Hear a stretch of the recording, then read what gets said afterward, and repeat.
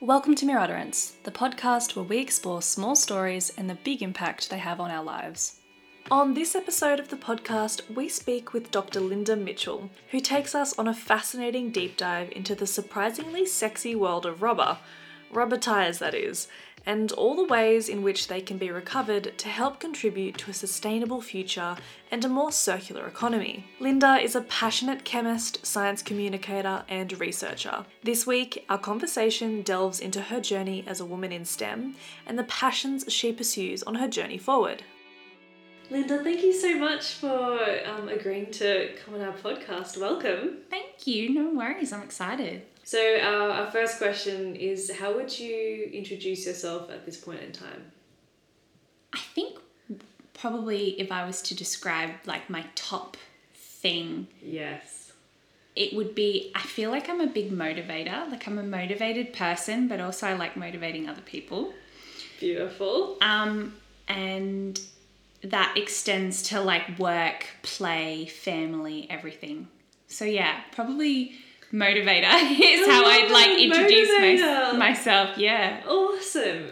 Have you always been a motivator? I think so. I think I've always been like a very energetic, outgoing person, and I've always loved people and hanging out with people and doing stuff out there. But yeah, the more I kind of get on in life, the more I do, the more I love motivating people. Yeah. Wow.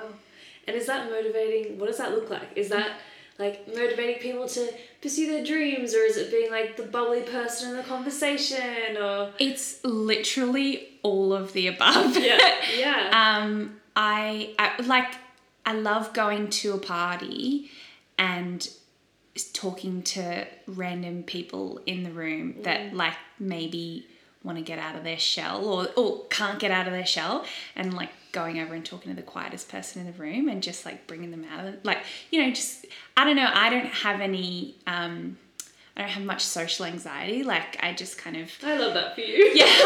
Well, maybe it's not, it might be, social anxiety might not be the right word. I just lack embarrassment. Like I just don't really get embarrassed by things. I think that comes from having probably a very embarrassing mum, and then now I'm like, well, nothing can embarrass me, you know. So you've been desensitized. Yeah, and now you have all the extrovert magic dust. Yeah, whatever has come from that growing up with very embarrassing parents in general. Really? So I mean, we all say we have embarrassing parents, but for whatever reason, it's helped me to become who I am, so I guess it's okay now. Yeah, nice. Yeah. Cool. And you say that like you're a motivator.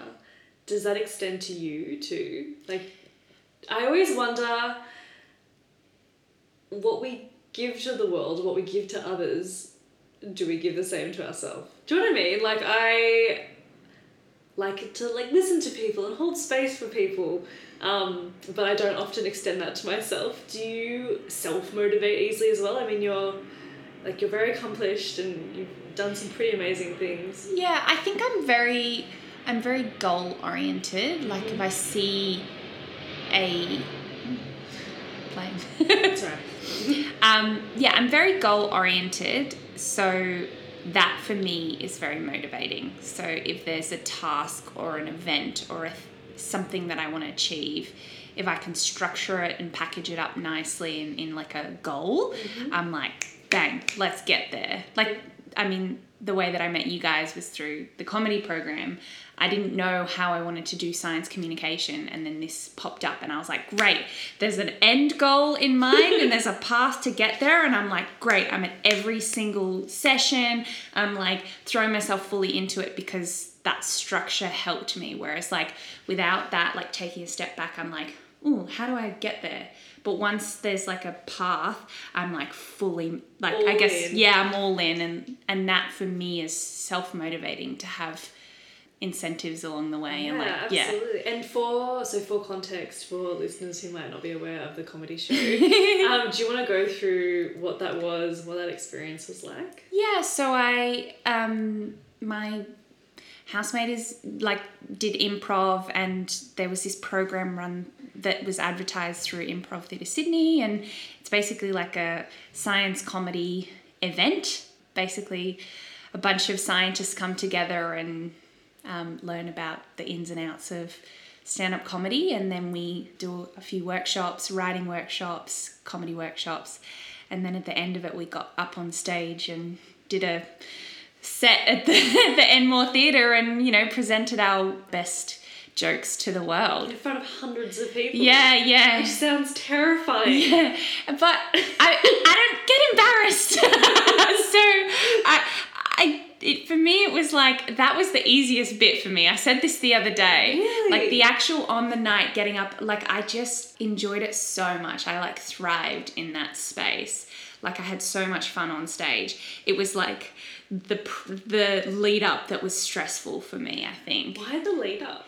I think because I guess I just wanted it to be the best it possibly could be. And so you put that a bit of pressure on yourself to get, and I motivated so many people to come and watch me because I was like, this is going to be great. And I like pulled in all these people to come watch the show. And then I was like, oh my God, there's dozens of people here to watch this show for me. And I'm like, it better be a good set that they listen to.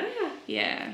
Yeah, and this also kind of touches on what you do. I mean, you're a scientist, right? This is all part of, I suppose, teaching scientists or equipping scientists with tools to be, you know, excellent science communicators. So this feeds into your career, right? Yeah, well, so, I mean, there was a bit of a disconnect between, like, I do work in industry, so I've done my PhD in chemistry and science, but I've now moved into the industry world, and I work in tyre science, all about how do we use all these round, you know, black things with holes in them that, you know, we all drive around on once we can no longer drive around on them. And for me, there was a disconnect between all the science that I was doing and understanding the material that I was working with and what people actually understood. And so I really wanted to somehow bring that to people in the best way. And for me, I love the science. I am a scientist at heart, and it's my passion. So I wanted people to get excited about tyres in the same way that I am excited about tyres. And so the science comedy was one way to get there. Yeah. And I think it's made me more confident about that. Mm-hmm. And you say you love tyres. What do you love about tyres? I don't know. I'm an easy sell. Like I like a lot of things. I think what I like about tyres is, I think of all the like hard to recover materials, tyres are great because they're like strong and flexible, and like they have all these great properties that you can actually exploit in their second and third and fourth life. It's a heavily engineered material that goes on our cars, and it's our only contact with the road, so it keeps us really safe. Whereas, you know, other hard to recover materials like our couches and our mattresses and, you know, the plastics that we use and the electronics that we use, they're not safety materials. Whereas a tyre is designed to keep you safe, but it's also really hard to recover and reuse. So we have to get clever about it. So I like that element of tyres are a bit sexy, you know? Yeah, I love it. So you're sort of solving the puzzle on how to reuse that in an effective way. Yeah, in the most high valued way as well. Like, how can we get the most value out of that material so that we can replace materials that take a lot of energy and effort to create, that we don't need to do that because we have a material and a resource that we're already, you know, using or no longer wanting to use as a tyre. And so what does that look like, reusing that? So, like, a lot of the work that we do is in other engineered materials, so roads, in certain concrete pavements. Wow. It's adding tyre rubber into those materials to improve the properties of those materials. That's awesome. Yeah, That's amazing. Yeah, so it's really versatile. Yeah. That's so cool. I never actually really gave much thought to tyres, so it's really interesting. No, a lot of people don't really. No. Yeah. Okay, so I want to backtrack a little bit. You did your PhD in Chemistry. Okay, so what is it that inspires you to go into a PhD? Because that's a really big undertaking. Good question. I think I was given a really good opportunity to do a PhD, and when I finished my undergrad degree and actually travelled for a little bit, I didn't go back straight into a PhD. I actually took 11 months to decide to go back to study. Like I took nearly a full year off. Where'd you go? I went traveling around Europe, and I worked for a bit to make enough money to then go traveling for like 4 months around Europe. Awesome. A little backpacking trip. That sounds delightful. Yeah, it was a great time. I wish I could do that again. But when I came back, I realized I wasn't done with science, and I had a really positive uni experience, and I wanted to continue that. And I knew that I wasn't ever going to be the best or the smartest chemist or, like the most dedicated researcher. But I knew that I could do it, and I was interested in doing it. But I approached my PhD, I think, differently to a lot of people in that I wanted to stick my hand in every pie. So every project that I did was like a different type of chemistry.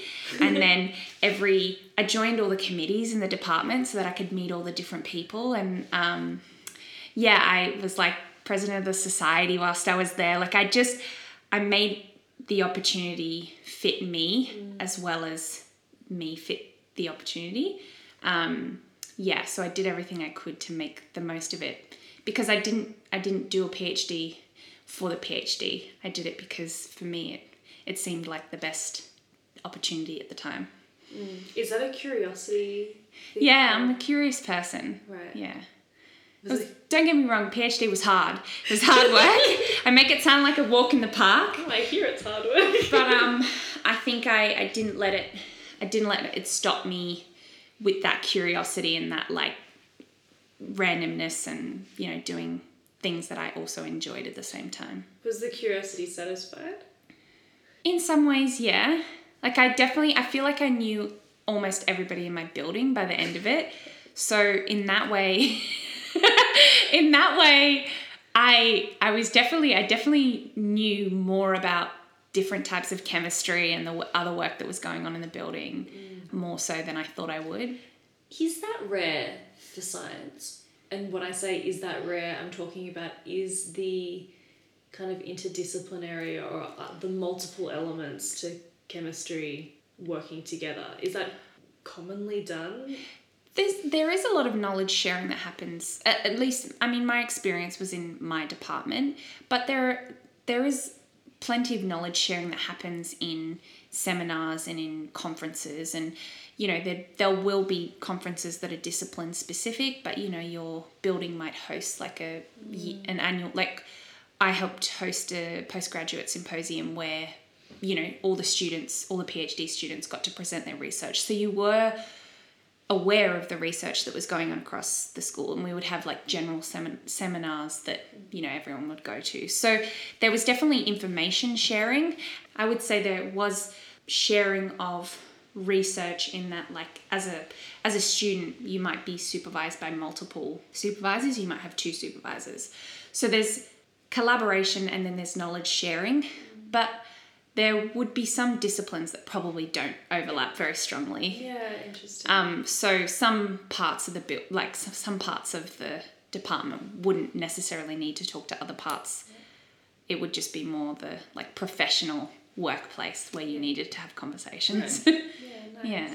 And so you go from this highly collaborative environment in your PhD where you're knowing everybody in your building and you're kind of sharing all these ideas and research and collaborating and all that sort of thing, and then you finish your PhD and then you go into industry. So what's the transition? Was it a seamless transition from academia into industry? Was that like...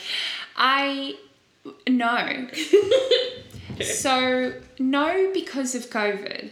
Oh. Because I got hired in a lockdown. I got hired in one lockdown as an intern at this company during my PhD. So I interned for a couple of months there just to because they needed someone in to do a bit of work for them. Dipping my finger in every pie. Yeah. And then when I finished my PhD, I went back to work for them full time in another lockdown, in a different year's lockdown. Wow. Yeah. And so I was actually working for the organization for about 7 months before meeting anybody, which as a insane extrovert was really hard. That was one of the hardest things, but it would have been the same anywhere. I would have had that problem anywhere. So I just kind of got used to teams. I feel like my sense, me as a person learnt how to get that same energy and satisfaction from online interactions. I learnt how to, or I relearnt how to get that socialization through online. How? That's so hard. I know. I think just purely necessity. Yeah. Because we were in those lockdowns for so long, and there was especially the big one that we had. That was when I first started at this job, was the one where it was 4 months or something ridiculous. It was out of necessity. Yeah. We were talking to everyone online, really. And so during the day, it was doing my best to talk to people and stay connected. And it's helped now because my team is mostly based down in Melbourne and I'm based in Sydney, which people look at me and they're like, what the hell? That doesn't suit you at all. But also I'm I get a lot more work done because I work without getting distracted and, chattering away. But then also I've learnt to embrace the online networks and that kind of community that we have built out of necessity. Yeah, that's beautiful. And I think a lot of people had to learn the same thing. I mean, I'm fiercely introverted, so the lockdown for me was a nice, cozy little holiday where... Yeah, it's funny because I feel like I've learnt to really tap into my introverted, before COVID and before the lockdowns, I never wanted to sit still. And I'm slowly but surely sitting still less and less and the further out of COVID we get. But I definitely learnt to enjoy the comforts of being at home. And I think that's potentially exciting. I've told you, I'm about to move house and move into my own little granny flat at my sister's house. I'm really excited for my own space there, to have that little comfort zone and settle in there. It'll be very nice. What is it like kind of reclaiming or staking out your own space? Well, it's kind of staking out my own space. I mean, I've got my sister up the corridor, so there's somebody up the corridor. They've got a beautiful dog, so yeah. And my niece is 6 months old, so it's going to be a busy environment that I'm moving into. But I'm really looking forward to just being able to decorate my own space and make it my own. I've never done that actually. I've never had my own spot my entire life. I've always either been at home or shared houses. Right. And it's always been shared living areas and shared kitchens and shared bathrooms and stuff. So I'm very much looking forward to figuring out what my style is or what my home looks like. Yeah. Does that extend to your professional life? As in, I mean, I don't know all that much about you. So thanks for coming on the podcast. But it's just listening to your journey and listening to the way that you've sort of gone on your path. It seems like you've allowed your curiosity and your passion for, everything to kind of guide you in a really unique way. In the job that you have now, do you feel yep, this is my space, this is what I'm good at, this is what I love doing? So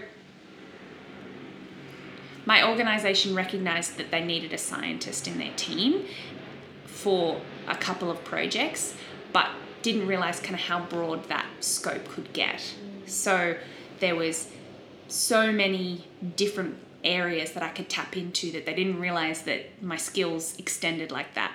So I've had to really great experience and a really fun experience finding all the ways that I can.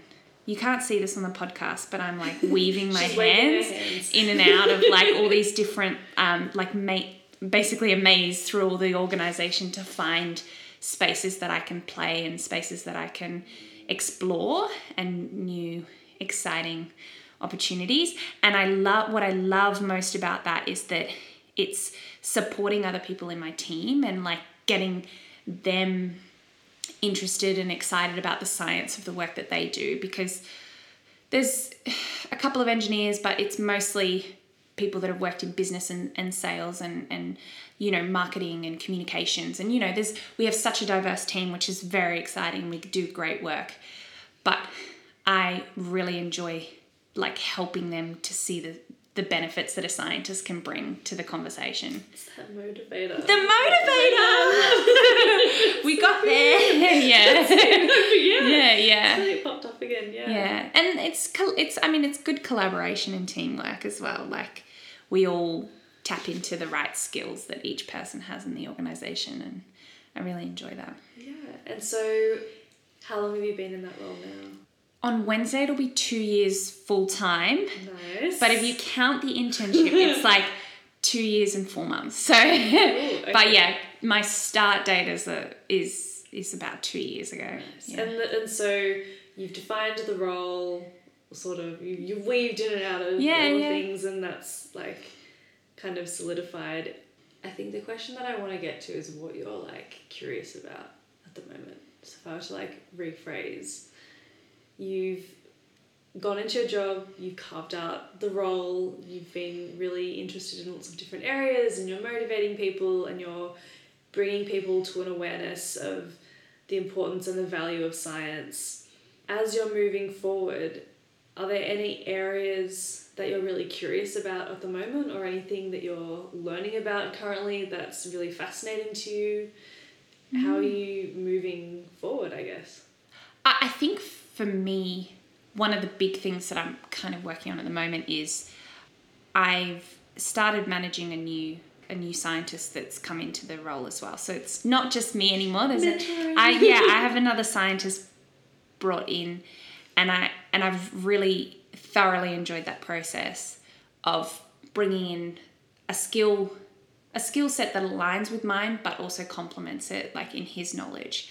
So for me at the moment, growing that science base and potentially engineering as well, like just the whole STEM area for me is very exciting. I'm excited because number one, I've obviously expressed how into science communication and education is for me. So I'm excited to bring that as a team rather than just me kind of standing out the front, because I do love presenting. I love talking in front of people. I love that engagement that you have in those sorts of experiences, but I also love bringing people along for the ride and getting them excited about what I'm excited about. So for me, it definitely the next couple of years are going to be about tapping into that side of things and seeing what they have to enjoy. And also tyre recovery is exciting space to be working in. Like there's new ways of recovering tyres.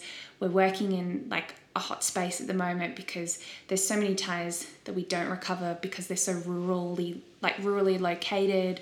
So we're working with tyres that we've never worked with before as well. Like they're not just your classic like car tyres. We get them. They're old news. It's exciting to be working with the new tyres that like their science is different. They have to be different because they serve a different function. Right, what's a new tyre?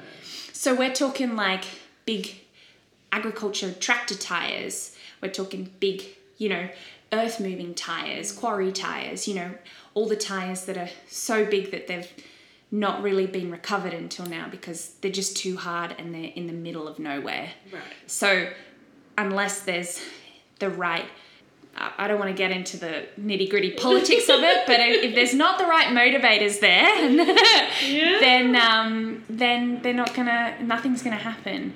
But the right conversations are happening now that we're hopefully getting closer to those tyres, and I'm excited about that because it's a new space. That's so interesting. I really love that too. Yeah. I think especially too, moving into a space where we're really needing innovative solutions to massive problems. We're at a tipping point right now where the waste industry is transitioning into the circular economy. So what we call waste now, we don't want to be calling waste in the future. We want to be calling it resources. And so we're kind of in this resource recovery era, but we really need to transition into that circular economy where everything is recovered and used in new materials. And that to me is exciting because you need to understand the material that you're working with, which is a lot of the work that I do. Is like, if you don't understand the material, you're not going to be able to really use it in the best way possible. So I guess that makes me curious as well. In answer to your question, like 3 questions ago, that makes me super curious about how can we best use this material in this new era of circularity, I guess. Which is so exciting too. And I think hearing these stories are really inspiring, because as somebody who's previously taught high schools, a lot of the feedback from the students when they hear about, climate change and the environment, it's all very doom and gloom. Well, there's nothing that we can do about it, and policymakers suck, and what are we doing and where are we going? So it's really nice to hear stories from scientists who are in industries that are focused on creating a more circular economy and not looking at things as waste, but are looking at things as, untapped or unchanged or unmolded resources, right? Yeah. An interesting fact for you. I'm gonna quote a fact. I don't normally do that, but so when we talk about like climate change and reducing emissions, 55% of our global emissions are related to the energy sector, and if we want to hit carbon targets, then we need to switch to renewables, decarbonize our energy network. But the other 45% comes from the materials around us. So accessing materials for cars and transport and everything that we do and move and touch, 45% of global emissions goes into that. The food that we eat, so basically what I'm saying is we can't just get there with renewables and with decarbonizing the grid. We have to do something about our materials and our resources. That's so inspiring. And that's just emissions and energy. We're not even talking about like other planetary boundaries like biodiversity and like ocean acidification and all these other aspects that are delving into the very nitty gritty science of it. But it's great. Yeah. So it's nice to, it's real live examples of that aspect of climate change that don't always get talked about. And I don't know, like I hear you talking about high school students and like their interest in that area, like they're switched on and they're interested, and I love that curiosity from them, and I hope that what I say they hear and they listen to, and I can teach them. Is there advice that you would give to young people looking to get into STEM? Yeah, get excited about I don't know, I love the materials that we use, and like get excited about science. Science is fascinating, and it's very, you can touch it, you can play with it, you can see it. I don't know. I actually really love that though. Like I really love that, because the advice of get curious and get excited is actually really lovely, because I think so often we get bogged down in I must do ABC, step 1, 2, 3 in order to be able to achieve this. But I think starting with passion is really key. I've changed my answer. And my answer is you can try before you buy. So love. Yeah. So I did a Bachelor of Science, but I took a year off in the middle of that to do an internship in industry as an analytical chemist. Realized I didn't like that. So I went back and finished my degree and decided to do honours to see whether this research thing was worth it. I also interned in China for 3 months to decide whether I wanted to, for 1 month to decide whether I wanted to do work overseas. I travelled to see whether I actually wanted to do a PhD. Then I came back, did a PhD, but I also did some exchange overseas to see, and then I interned during my PhD. So what I'm saying is there's opportunities to figure it out along the way. Just because you might choose a specific degree, there's so many things out there that can help you figure it out. It's not like your degree might not necessarily line it all up for you, but you can try before you buy. Love that. And I found what I was looking for eventually. It took 3 internships to get there, and it took 2 degrees to get there, and multiple exchanges. But, I got paid for most of the internships. That's nice. And I wasn't really in a hurry because I just knew I was like, I'll figure it out once I get there. Yeah. So staying curious and trying all the things, all the pies. Yeah, you get all the fingers in all the pies. Awesome, that's wonderful. I'll ask one final question. Yeah. Is there anything that you want to say that we haven't touched on, or any final words?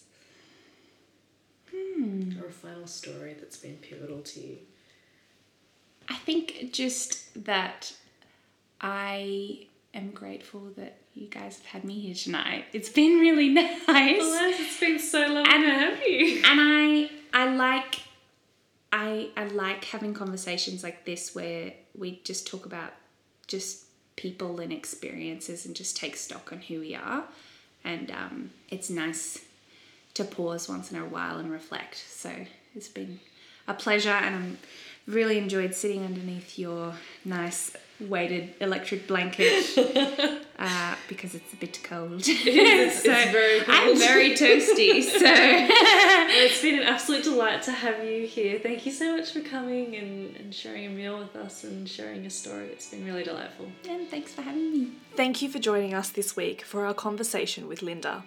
It is so essential to hear the stories of passionate women in science, and it is similarly important that workplaces and industries have people like Linda whose enthusiasm and drive acts as an incredible motivator for others. We live in a society that tends to value hard skills, but it is the soft skills like being a motivator or being a passionate communicator that actually make all the difference, both on the lives of the individual and at the collective level. Linda's story is a beautiful reminder of the importance and the impact of these invaluable skills. At Mere Utterance, we want to create a community of storytellers, and so we welcome you to visit our website, check out our blog, leave a comment, or send us a message. We would love to hear your thoughts on this conversation, and would love even more to hear some of your story. Thank you again for joining us, and remember, everyone has a story. You just need to ask the right questions.